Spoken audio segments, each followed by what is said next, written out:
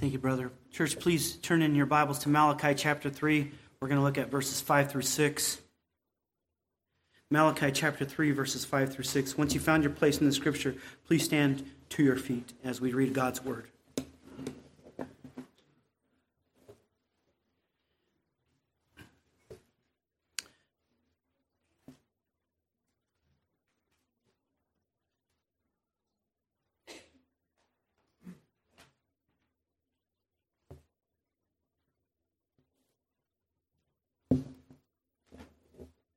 Malachi chapter 3, verses 5 through 6.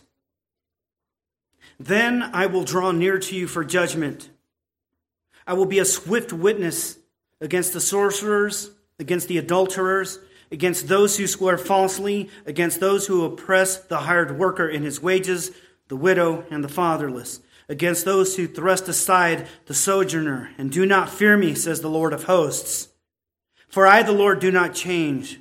Therefore, you, O children of Jacob, are not consumed. Let us pray once more.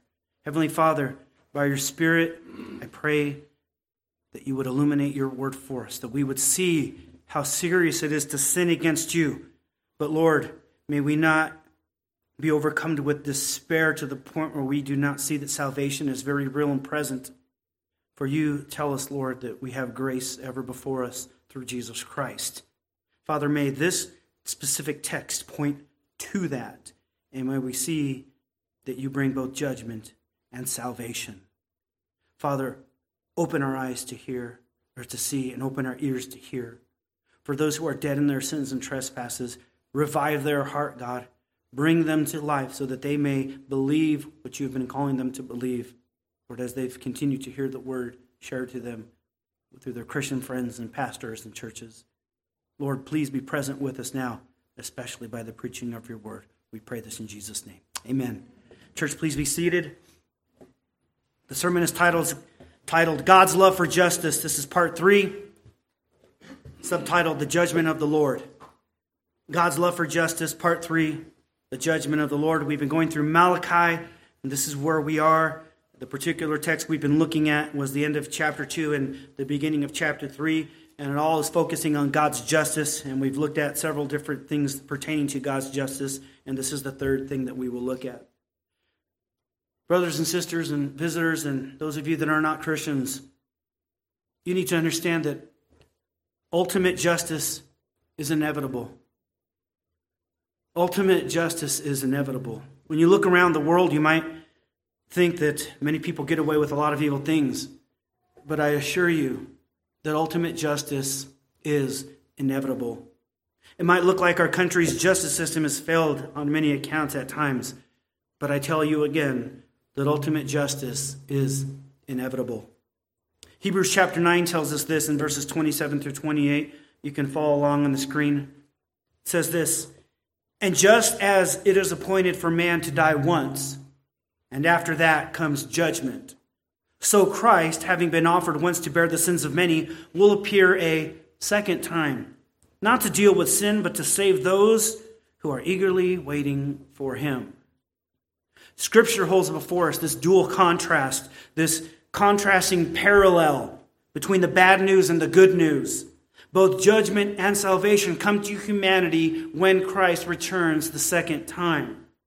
The parallel between the good and the bad news could not be clearer. Our sin brings death and judgment, but Christ's righteousness, his perfection, brings life and salvation. Christ's resurrection brings life and salvation because it proves that he was perfect and that his death satisfies the justice and judgment of God for our sin. After his resurrection, he ascended physically to heaven, and we now await his return. Now, while he is coming to finalize our salvation at his second coming, just as Hebrews told us, he is also coming to deal with sinners as well. In his first coming, he dealt with sin in that he paid the price and suffered the judgment for all sinners who would ever believe and trust that Jesus is their Savior. At his second coming, he will judge those who did not repent during this era, who did not believe that he is the Savior. And so at his second coming, final death and judgment are coming, just as final eternal life and salvation.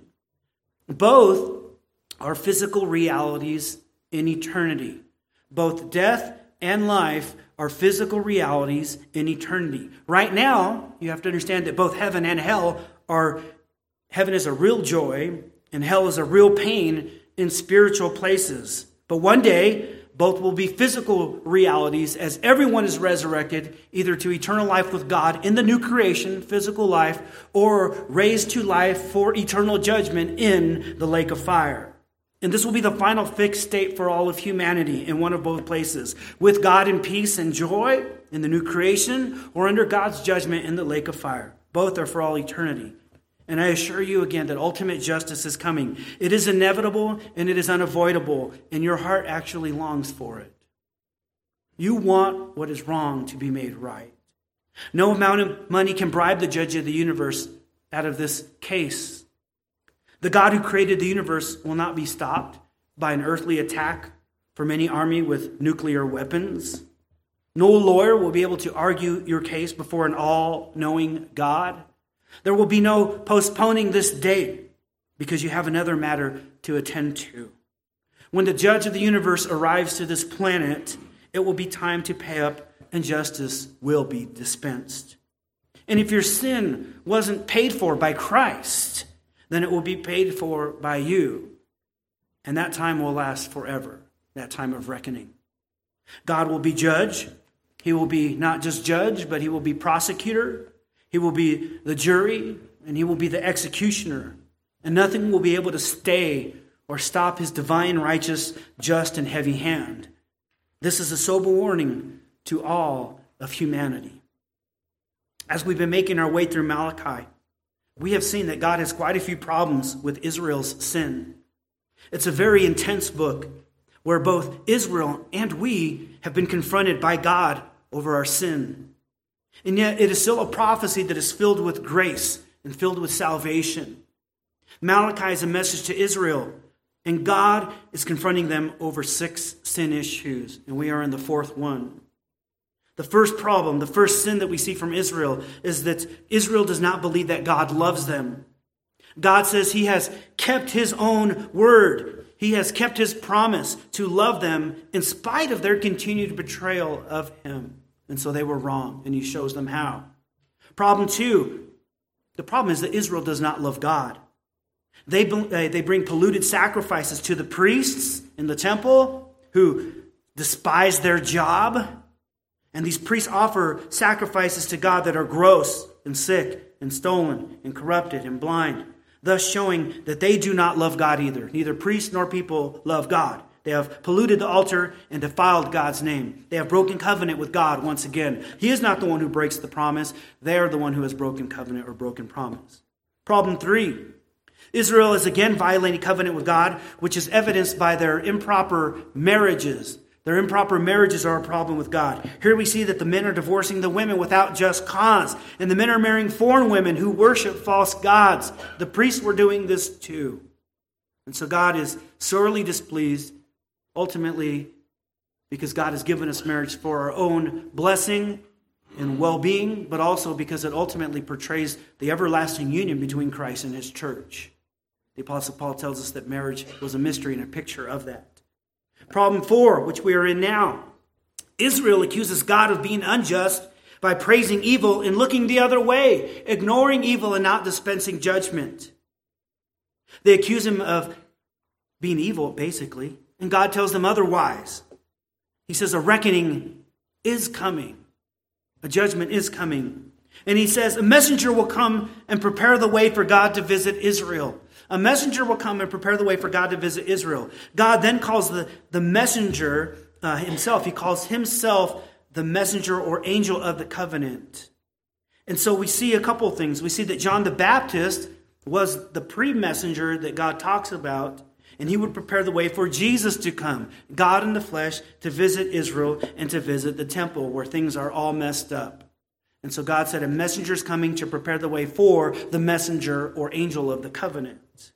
And it is Jesus who fulfills the old covenant, that is the Old Testament, the Mosaic the Mosaic covenant, the Sinaitic covenant. He fulfills the shadows and types and festivals and offices of the old covenant. It was all there to point to him. But Jesus is also the one who ushers in the new covenant. The new covenant. And so Christ is coming to right wrongs, to bring justice. The justice that Israel thought he was failing to dispense. He's coming to fix the old covenant, and then simultaneously he will usher in the new covenant. Indeed, he is the messenger or angel of the covenant. And Jesus is coming to earth. We saw how it would be in two stages. His first coming and his second coming. In his first coming, we learned from Malachi that he would save and purify the sons of Levi. He would purify the priesthood. And we saw how Jesus did that at his first coming. This was the last sermon I preached and how he did that. And we saw how there were multiple ways in which he did that, in which he purified the sons of Levi's in the past. And we saw how he's doing that now. And perhaps in the future he will do that. And if you missed that sermon, go back and listen to that online and you'll get all that more in detail, okay? But today we're going to press into this further point a little bit more, this fourth problem that God has with Israel. This is part 3 of this fourth problem or dispute. In this fourth problem, we see that the messenger of the Lord, who is coming to visit Israel, is now going to bring judgment. And so again, the sermon is titled, God's Love for Justice, the Judgment of the Lord. In our text today, we see one major point, okay? That God's justice requires that he visit unrepentant sinners to judge them. God's justice requires that he visit unrepentant sinners to judge them. Now remember that even though we're starting our sermon today in verse 5, the immediate context goes back a few verses in which we see that the prophet Malachi, he is talking about the day of the Lord, right? The day of the Lord. And he's talking about how the messenger of the covenant will come to visit Israel. And he asks a very important question. And it's a rhetorical question. He says, who can stand and who can endure that dreadful day? The answer is only those who God saves and purifies. And that's what we saw in that text. But it's a day of judgment, the day of the Lord. Who can stand his judgment? Only those who are saved by him. The rest will be judged. And when you think of a day, like today, you generally think of 2 periods of the day, correct? You think of the day and you think of the night as one full day. And so it is with the coming of Christ that there are 2 parts. Day, which is salvation. Night, which is judgment. All right? You think of that as one full day. We, Christians, believers in Christ, we're children of the day. And then there are those who are of the kingdom of darkness. But what's interesting in Malachi is that he only prophesies one coming of the Lord. One day of the Lord to Malachi. To Malachi and the Israelites, the first and the second coming, to them it kind of looked like one event. To them, when they heard the word Lord, it sounded like one event, and they weren't able to differentiate between the 2 comings. And theologically, this is a technical term, but we call it prophetic perspective. Prophetic perspective, meaning that from the prophet's point of view, sometimes either they weren't as concerned at parsing out all the details of the coming of the Lord in this future event, that there were 2 parts, and they just talked about the day of the Lord, or they didn't quite grasp the fullness of what this was talking about. Indeed, what they knew was true, but they may not have known it in its fullness. Just like you know about God now, right? The things you know are true from the Word, but do you know everything about God? No. Does it mean you're intentionally leaving out information? No, you just don't know everything, or you haven't learned it yet, or you're trying to figure some things out. Same thing with them. It'd be like looking at a mountain range from a distance. And you look at the mountains over there, and all you see is a brown lump in the sky, right? And from one perspective, it looks like it's one massive mountain. But as you get closer to it, you can see, oh, there's a mountain there, and then a valley, and then a bigger mountain, and then a valley, and then the summit.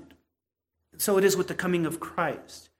They didn't see that it was broken up into a couple different mountains. They just looked from a distance and saw it as one event. So too, this is how they see things with the coming of the Lord. 2 phases, but there's one event. And today we're going to look at the second coming of Christ and what he will do. And we're focusing actually on just a very particular part of the coming of Christ, not when and all the events that transpire and the judgments. We're just focusing on one thing. Okay, what he will do. And the overall point is simple. A dispensing of ultimate justice is coming to sinners. A dispensing of ultimate justice is coming to sinners. In the very first part of verse 5, we see that the Lord is both judge and witness. If you look at the scriptures, you'll see that in verse 5. He is both judge and witness. He's the one who's seen all of Israel's sin, which he's about to detail.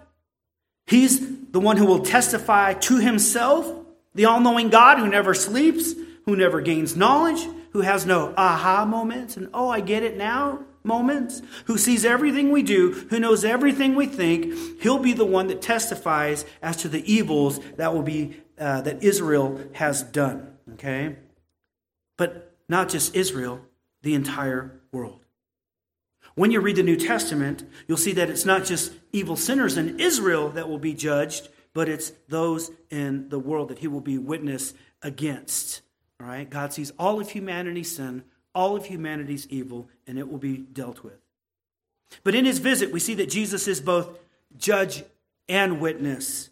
And notice that he is the one drawing near to us. He is the one drawing near to us. He is coming. It's a visit to earth, which is why we expect a physical and a visible return of Christ to earth.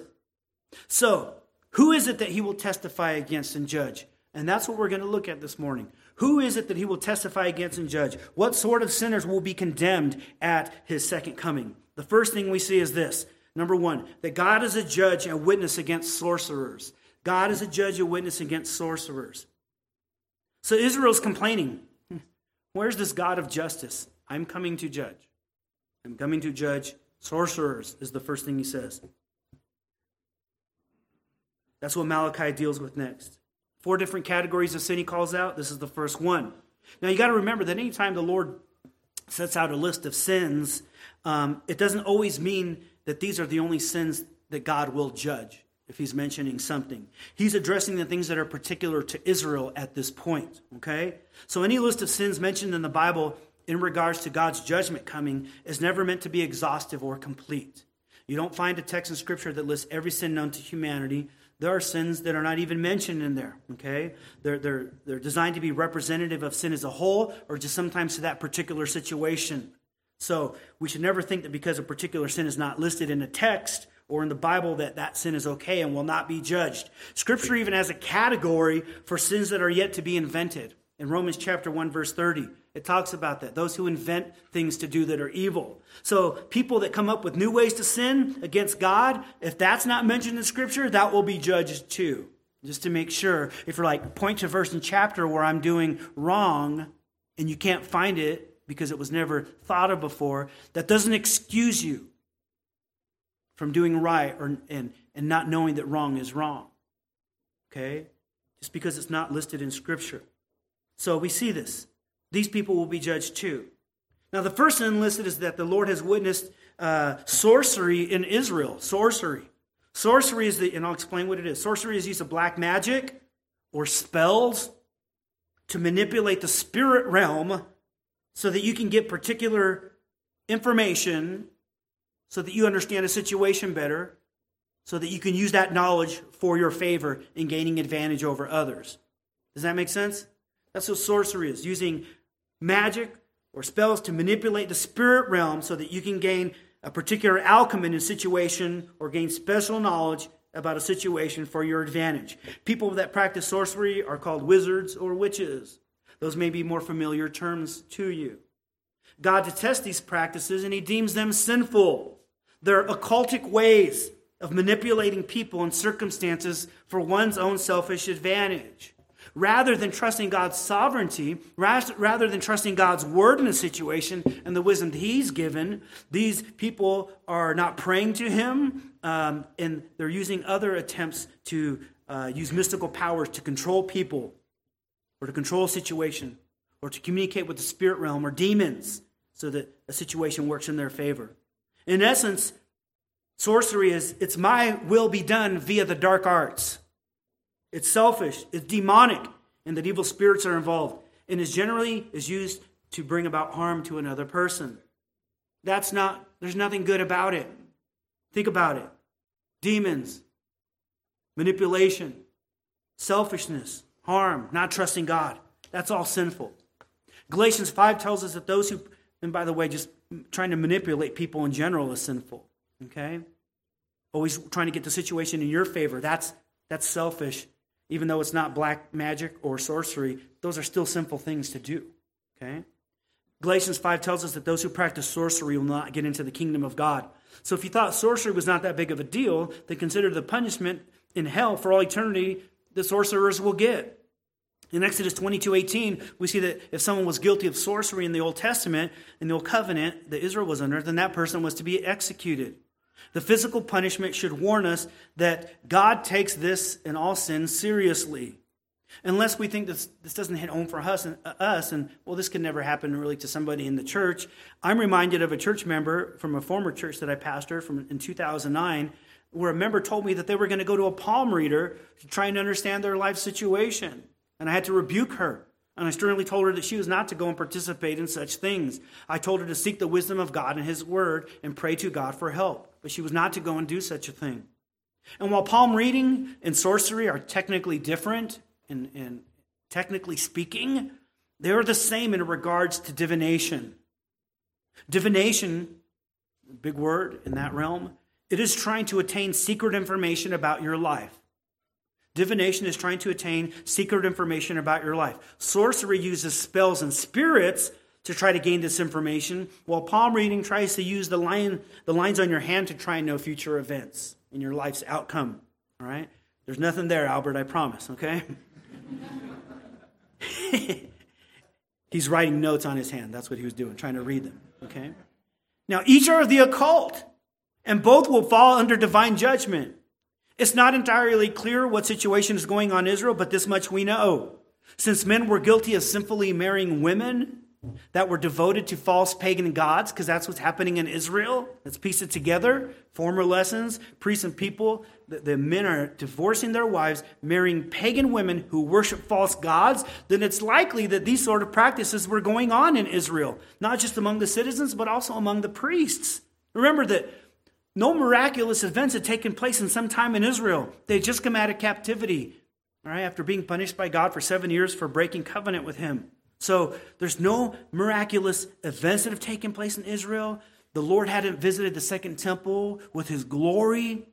He promises, though, He's coming. This is the messenger of the covenant. And so we talked about that last time, that the people may have been growing weary of waiting for God to make His manifest presence known. Where is God? They don't know what's going on. So it seems that they may have looked to sorcery to answer their questions about life and about their culture and about what was going on in their nation. Looking to sorcery to give them information about their future and their current understanding of their situation. Whatever the reason, I don't know. Israel was into sorcery at the time where the Lord went and brought it up. God, Jesus in the flesh, was coming to save and to purify a remnant of Israel and the sons of Levi. And He was coming to judge the rest who would not turn to Him in repentance and faith, who would not turn away from that sin. As a side note, you can include these other occultic things that God forbids, because they all seek secret knowledge to try and discern your life circumstances or the future or something along those lines. These are all condemned. Tarot cards, mediums and communicating with the dead, Ouija boards, psychic readings, horoscopes. All these are the occult and condemned by God, even if they're not mentioned specifically in Scripture, because they all seek to get secret information about your life when God doesn't give you every detail about your life. I'd even throw praying to dead Christians or saints in this category, because we aren't to try to communicate with the dead. We are to pray to God and talk to Him only in the spirit realm. Occultic practices, again, they do not rely on the wisdom of God, the power of God, nor the supremacy of God, nor His sovereignty.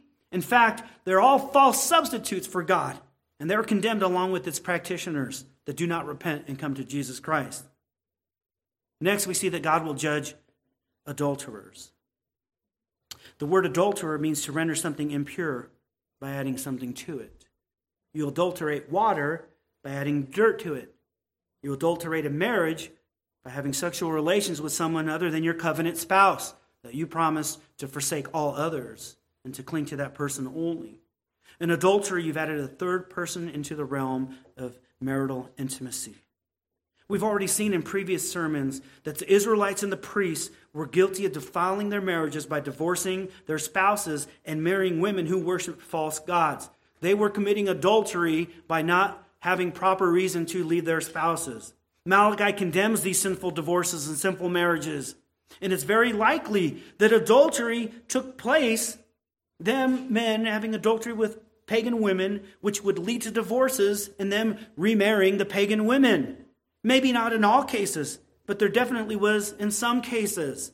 And for the Israelites, adultery was also a capital offense, deserving death, just like sorcery. We see that in Leviticus 20, verse 10, and Deuteronomy 22:22. And so for a minute, I'm going to address sexual promiscuity in general. And I understand that we have younger children in here. So parents, please be mindful that we're not going to be filthy in the way that we talk, but we'll be very direct in the way that we talk in the next few minutes. And while I don't advise hiding your children from the things that God mentions in any part of his word, we still want to be mindful of how we discuss these things. We want to discuss them properly and biblically and godly. We don't want to be crass, nor do we want to bury our heads in the sand as if these subjects do not arise in God's word or in the world. Your kids will be harmed, I promise you, if you wait till they're 18 to discuss these things with them. It's my belief that proper biblical sexuality needs to be taught young to our children before they are polluted with the world's thinking. And I promise you, they are starting very young. Sex ed does not come anymore in 5th and 6th grade. They're trying to teach their way of thinking to preschoolers and kindergartners. So to wait, like when I was younger, we didn't hear about this stuff in school till we were older, and we had to get a permission slip signed by our parents. Now, they just shove it down your kids' throats.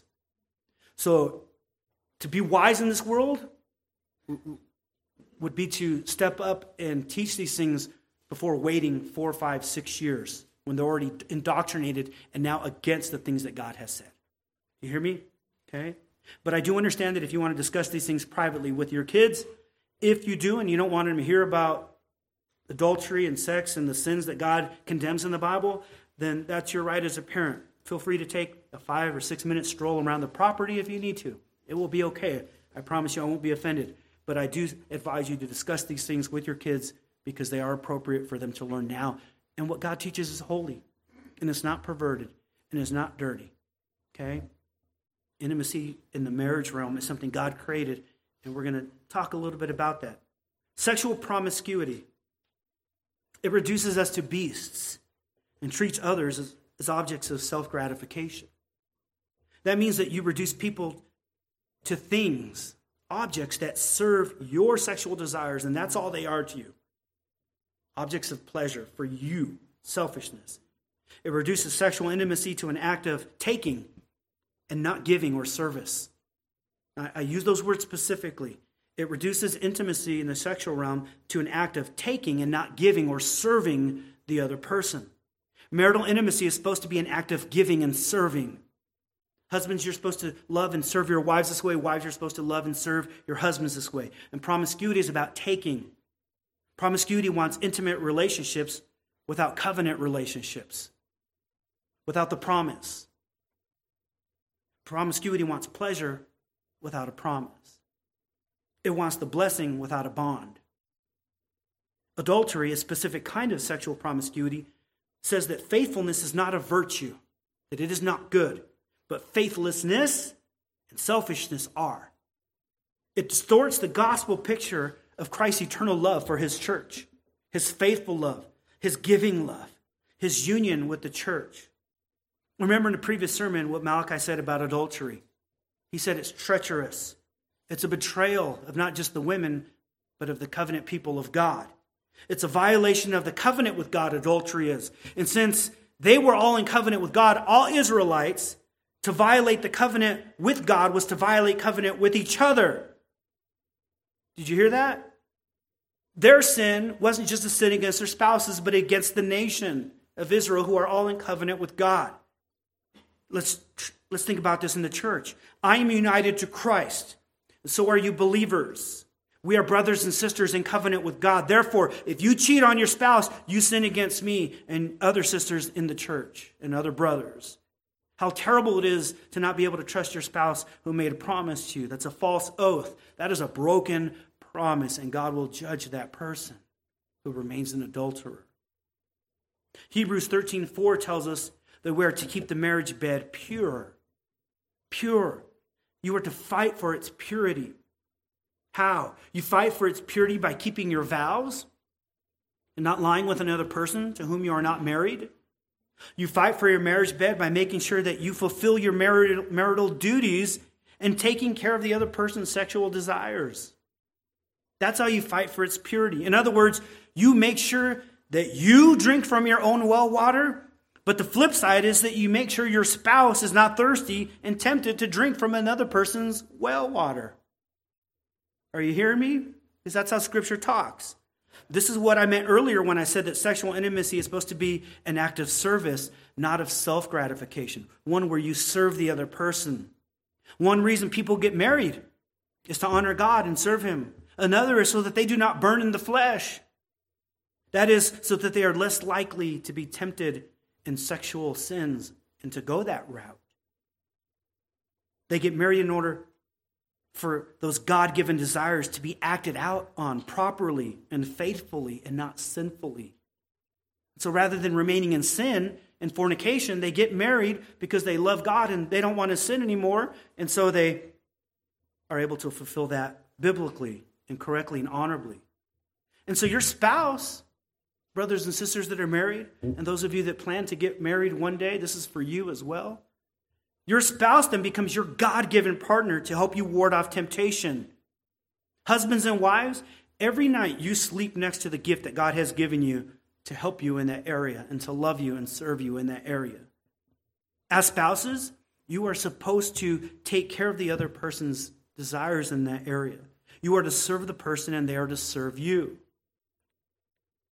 In doing so, you become a giving person in that area so that the other person is taken care of. You become the God-given means by which they ward off sexual temptation. Did you hear that?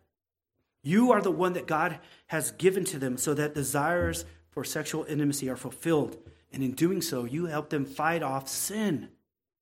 I hate to say it. There are some people who don't love their spouses enough in this way. I've heard it from both sides, men and women. So it's not just a guy thing, if you think that that's what I'm trying to advocate for here. I hear it from both sides. Each of us is responsible for our own thoughts and actions. Let me say that again, okay, in a different way. If your spouse commits adultery, that is on them, not you. Nevertheless, there's an aspect in which you are defrauding and robbing your spouse, Scripture says, by withholding conjugal rights. You are robbing them because they belong to you and you belong to them. In defrauding your spouse, it becomes harder for them to resist sexual temptations. That's why 1 Corinthians says that neither husbands nor wives have rights over their own body. You belong to the spouse and they belong to you. Therefore, you are to serve your spouse and make sure that Satan does not get a foothold in their life by bringing temptation. You protect your spouse from sin by serving them in this way. And yet, you may do this with all your heart, mind, soul, and strength. You may love your spouse this way, and it's still possible that they may still commit adultery. That's where the judge of the universe comes in. He will be a judge and witness against adultery and adulterers. God gave marriage to humanity for your own spiritual and physical benefit, for your own pleasure, for reproduction, for recreation. And he gave it to be a picture of Christ's eternal love for the church. And he will judge those that destroy that picture. Let me also say that while Malachi hits hard on adultery, that is not the only sexual sin in the Bible. God forbids rape and incest, bestiality, homosexuality, lust, polygamy, fornication, which is sex prior to marriage. The only sexual activity that God endorses and blesses is sex within a covenant marriage between a man and a woman. So it is not okay to lust in your heart after another person. It's not okay to live together and act like husband and wife when you're not married. It's not okay to cheat on your spouse. It's not okay to look at dirty videos or pictures. It's not okay to be attracted to children, which some psychologists in this world are trying to advocate for. Perverts. That will be judged as if it's some sort of preference. Our society promotes and gives a thumbs up to all sorts of sexual sins, but we did not create ourselves. We did not create this thing called sex and intimacy and marriage. And since we didn't create it, we don't have the right to dictate how it's supposed to go. That comes from the one who created it, God. And therefore we live within the confines that God has called us to. And though we live in the confines, it is not meant to be a confining and restricting thing that reduces your joy. It is meant to be something that protects you and honors God and glorifies Him. You don't exist for your own happiness. Church, you exist to glorify God. And that is one way that you glorify God, is honoring Him in this area and keeping it proper and doing it in the way that He said.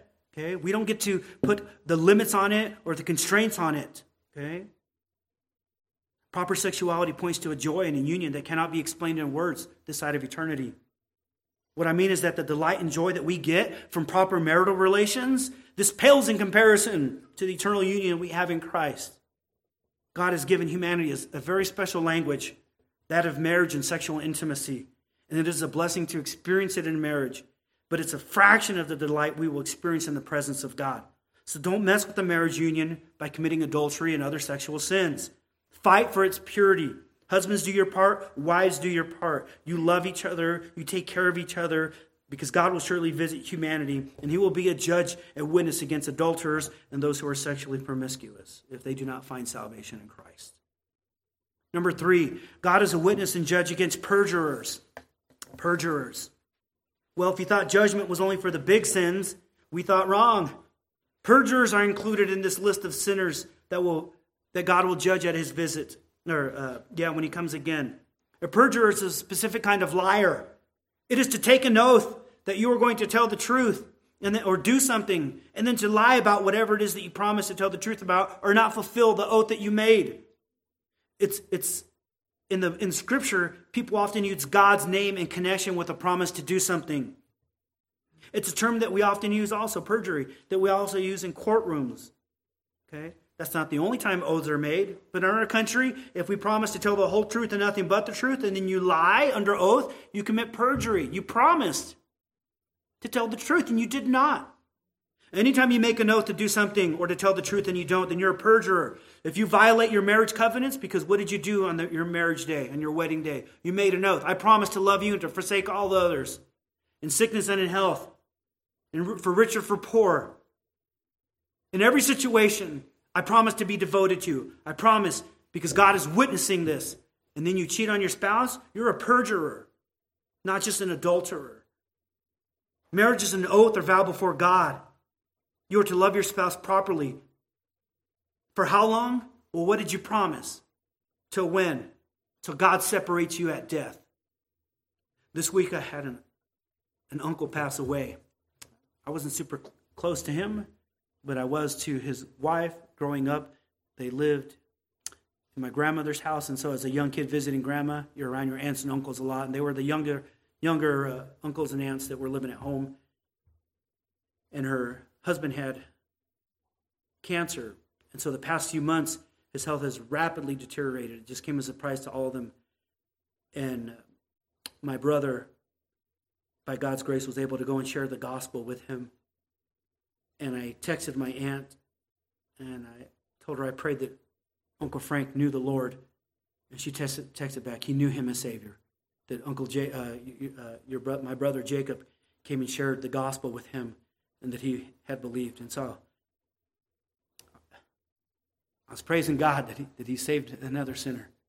But one of the things I told my aunt, I said, I want you to know that you set a good example for your daughters, my cousins. I said, you kept your oaths. You kept your vows before God. You pleased God because you promised till death do you part. You did what you said you would do. And in a world where people don't do that, I said, I just want to thank you for loving your husband and doing what you promised to do. I wanted to encourage her and bless her and let her know that it was not all in vain, or that it wasn't just pain that she was dealing with, but that she was able to witness the grace of God and her being able to keep her marriage vows. Courts are where justice is supposed to happen. Courts are where wrongs are supposed to be righted. It's where criminals are supposed to get their just due. It's where the victim is supposed to be properly compensated. And if lies are introduced in a courtroom setting, the chances are increased that justice will not prevail. Our God is a God of justice, and I promise you, ultimate justice is coming in even courtroom settings where injustice takes place. God will have the final say on the day of judgment, and he hates it when people lie and don't keep their word. Why? Because our God always keeps his word, and he never lies. He never breaks an oath, and he never fails to tell the truth. Conversely, Satan is the father of all lies. In John 8:44, Jesus told the Pharisees, listen, you guys don't believe me. You don't believe me because you're of the devil. And the devil's a liar, and he's been a liar since the beginning. He's your father. And so you hear the truth and you don't recognize it because all you know is lies and evil. Satan's character is of lies. They couldn't see the truth because they were in his kingdom. Lying of any kind will be judged by our Lord.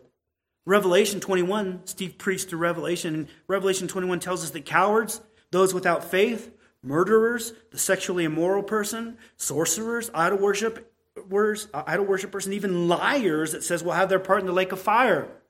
Does that sound like lying of any kind is good before God? The answer is no. Our God is a God of truth. Jesus is the truth. It's who he is. It's what he speaks. And Satan goes around lying to people, does he not? Do you remember the scheme Satan pulled in the garden? I hope you do. It's very familiar. He crafted a little speech to deceive Eve. Eve, you're not going to die if you eat the fruit that God told you not to eat of. In fact, you're going to be like God, knowing good and evil. God is withholding something awesome from you. You want to be like God, don't you? You know the irony of the situation? They were already created in the likeness of God. They were already made like God. And Satan's like, you want to be like God? She should have said, God already made me in his likeness. There's nothing that you can add to me that will make me any better than what God already created me to be. So don't come at me with that bull. You're a liar. Satan couldn't add to this likeness because God already made it so. Yet Eve thought there was something else to attain that God withheld from her. And that's how Satan packages all sin. He's a schemer. And so she believed the scheming lie of Satan and then gave some fruit to her husband to eat, and Adam did eat as well. The result is that humanity, all of us, were plunged to hell because of a belief in a lie about food and God's goodness. Lying is bad. Friends, do you see that Satan has not stopped his lies? He tells people all the time that the things that God tells us to abstain from are actually good things intended to bring about a fuller sense of humanity and divinity in us. That you are not complete unless you do this evil thing. You can throw all kinds of things on that. People changing their gender. People running after careers with all their heart, mind, and soul. People being health nuts to the extreme. Not that we shouldn't be healthy. You throw it all in there. And people chase these things as if they are the ultimate thing in life. When really, these things can lead us away from pure humanity and plunge us to hell. Satan's crafty. He's a schemer. He wants you to believe his lies and to perish in hell forever with him. He doesn't love God. He surely doesn't love you. So he will tell you that what God says is right is wrong. And what God says is wrong is right. So please don't believe his lies. He will be judged for this. He will swear before you that he's telling the truth. But all that comes from his mouth is lies. It's part of his character. So do not believe it. Believe Jesus instead before it's too late. And as I mentioned a bit ago, perjury comes with an oath. In Scripture, again, oaths were often made in the name of the Lord as God being the witness. I swear before God I will do this or that, or promise to tell the truth. And when an oath was broken, God's name was profaned and made dirty. In other words, a holy God was brought into a dirty situation because his name was invoked in that oath, and the oath was broken. Leviticus 19:12 says, not to swear falsely by the name of God. Do not swear falsely by the name of God and thus profane or pollute his name. And that's what lies do. You wear the name of God everywhere you go, Christian. And to lie is to pollute Christ's name. Do you hear that? It dirties his name, so don't do it. Okay? Those who do not want to repent of lying will be judged. Jesus is the Lord. And so the reality is that we are to let our yes be yes and no be no. We aren't to take the Lord's name in vain by swearing falsely. And if for some reason you have to invoke the name of God under oath, then you better tell the truth or else you will defile God's name. Israel was committing perjury. They were how? Well, first of all, in their broken covenant marriages. They weren't fulfilling their vows. But likely in other ways too. And God saw it all. And that's all that matters. Just like God sees our lies and perjury and broken promises. Can you imagine if God broke his word in covenant with you? Just think about that for a second. Can you imagine on the day of judgment, you stand before the Lord and you're like, man, I'm so happy to be saved and I'll enter the new creation. And God says, nah, not for you. But Lord, I called upon your name and I repented and put my faith in Christ. And you said if I did that I would be saved. I lied. Can you imagine that devastation? You're like, that's not right. Neither are our lies. And God will not do that. God keeps his word. Telling the truth is being like God. It's part of God's character and attributes. And we are called to imitate that. Those who don't will be judged to hell for violating God's name and likeness. Ultimate justice is coming. The fourth sin we see is that God is a judge and witness against oppressors. God is a judge and witness against oppressors. Do you know that God is a liberator and not an oppressor? Do you remember how Egypt oppressed the Israelites and God liberated them and took good care of Israel? Do you know why God will judge oppressors? Because God didn't create us to be oppressors, but lovers of mankind and lovers of him. In this last sin, we see that God will judge the oppressor, the violator, the exploiter, the one who crushes another. Malachi breaks it down further into the kinds of people that were being treated this way. Hired workers, widows, the fatherless, and the sojourners, foreigners. Church, it's important to see that Israel did not just exist to show people how to be right with God, which is one reason they existed, through their sacrificial system and holidays. It all pointed to God's holiness and how sinners could be reconciled. That's one reason they existed, right? They also were called to show how humanity is supposed to treat each other. Being made in the likeness of God means that we display his attributes in his creation. We have dominion over this world by living in this world with God's nature shining through us, his likeness. That means that Israel had godly obligations to its citizens and to its foreigners. And so do we as Christians. Employers in Israel were expected to properly pay those who worked for them. To withhold a paycheck when you have agreed to pay someone for working for you is wrong. Right? How many of you have ever not gotten a paycheck? Maybe it was a mistake. HR or county made a mistake and you didn't get your check. Like, I want my check now, right? And you're just furious, right? This company, I'm through with them, right? And then you get your paycheck, okay? It happens. Mistakes happen. But that's perjury as well. When you promise to pay somebody for their work. You shouldn't hire a worker if you don't have the funds to pay them once the work is done. When you work, don't you agree that a paycheck is due you? We all agree, right? Okay.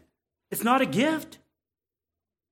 They've never put a bow on my paycheck and stuck it under the Christmas tree. Okay? It's not a gift. It's an agreement to trade labor for money. I give you my sweat, you give me money. And hopefully my sweat made you more money than what you paid me, and so that you got money and everybody wins.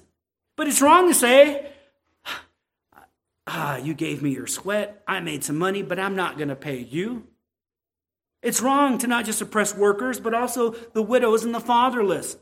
I'm going to lump these two together because they're often named together in Scripture. James 1:27, Deuteronomy 10:18 talk about the widow and the fatherless. God is the one who executes justice for the widow, father, and the foreigner. Somehow, the widows and fatherless orphans were being oppressed in Israel. It doesn't give us detail, but this could still be related to the sinful marriage issue. If men are leaving their spouses, if that spouse had a mother-in-law who was widowed, which likely is the case in many situations, then you're mistreating widows by simply leaving your spouse. Because oftentimes those men were caring for others in their family, not just their own wife and children. If leaving their wife unbiblically meant they abandoned them to go marry a pagan woman, now there are fatherless children in Israel. So maybe it's through these divorces that they were abandoning their children and harming widows. If that's the case, then these women and children were in a world of hurt, like the account of Ruth and Naomi. You remember that account when I preached through that? It could be that widows and orphans were oppressed and neglected in other ways too. But the Lord cares about both of these people. This world wasn't meant to have widows. This world wasn't meant to have orphans. That's all a result of the fall and sin. Those are all the evil effects of the fall and sin in this world. Israel was supposed to help the widows and the orphans by allowing them to glean in the fields at harvest time. Widows and orphans were allowed to gather crops that were dropped or left behind by farmers. It's part of their welfare system. God told them to do this. The owner of the fields, by God, they were commanded not to go back and send their workers into the field to get crops that they dropped or didn't get the first time around. That's for the poor. That's for the unfortunate. That's for the widows. That's for the orphans. That's for the helpless. Leave that for them. That's your charity. The owners of the fields weren't allowed to do that. They were to help the poor. Again, it's a welfare program. Oppression would be sending your workers back into the fields to get every last grain of barley or wheat so that those in poverty and in need had nothing to glean and to collect. Oppression of the widow and orphans means that the Israelites did not love their neighbors as themselves. They didn't love fellow image bearers of God, and they did not recognize that they were supposed to, they did not honor God in this way, recognizing that. Church, I know we're pro-life. That is wonderful. I wish the church was also known, and I'm talking about the church at large, was also known for being massively pro-adoption. Because we're to care about the fatherless. Many of you don't know, in 1998, my wife and I adopted a child before we had Macy. She's much older, about 18 years older than Macy, so they never actually lived together. But we adopted her into our family. She was a teenager at that time, and we were young and dumb. Not because we adopted, we were just young and dumb, right? We're 23, 24. I was barely in ministry a few years, and there was a teenager in our student ministry that had no parents.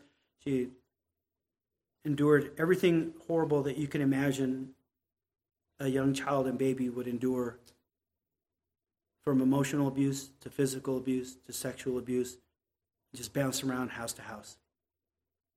And so survival mechanisms kick in, running away from situations that aren't pleasant, lying, cover stories, just all became a normal way to survive in this world.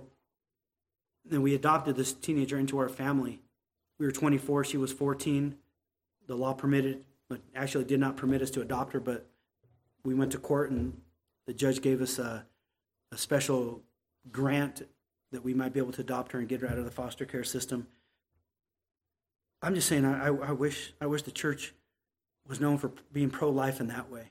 I wish it had a stronger reputation. I know there are a lot of Christians that do, and there are a lot of Christian organizations that help with that. I just wish it was bigger. Maybe you can pray for that. Maybe you can pray for God to stir some hearts in our congregation so that somebody might want to go out and adopt. We adopted before we even have our own natural child. I just wish that was the case. If we're going to care about the widows and the orphans, we need to be proactive. We need to be intentional. And in doing this, God will bless us. We might suffer hard consequences. That was not an easy adoption as I think back on it.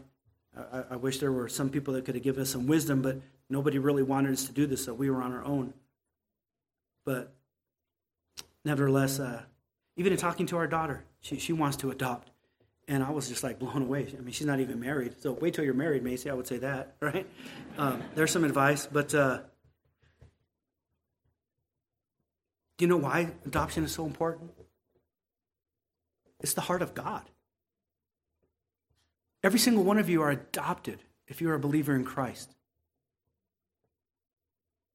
You have no right to his family. But he brought you in through Christ.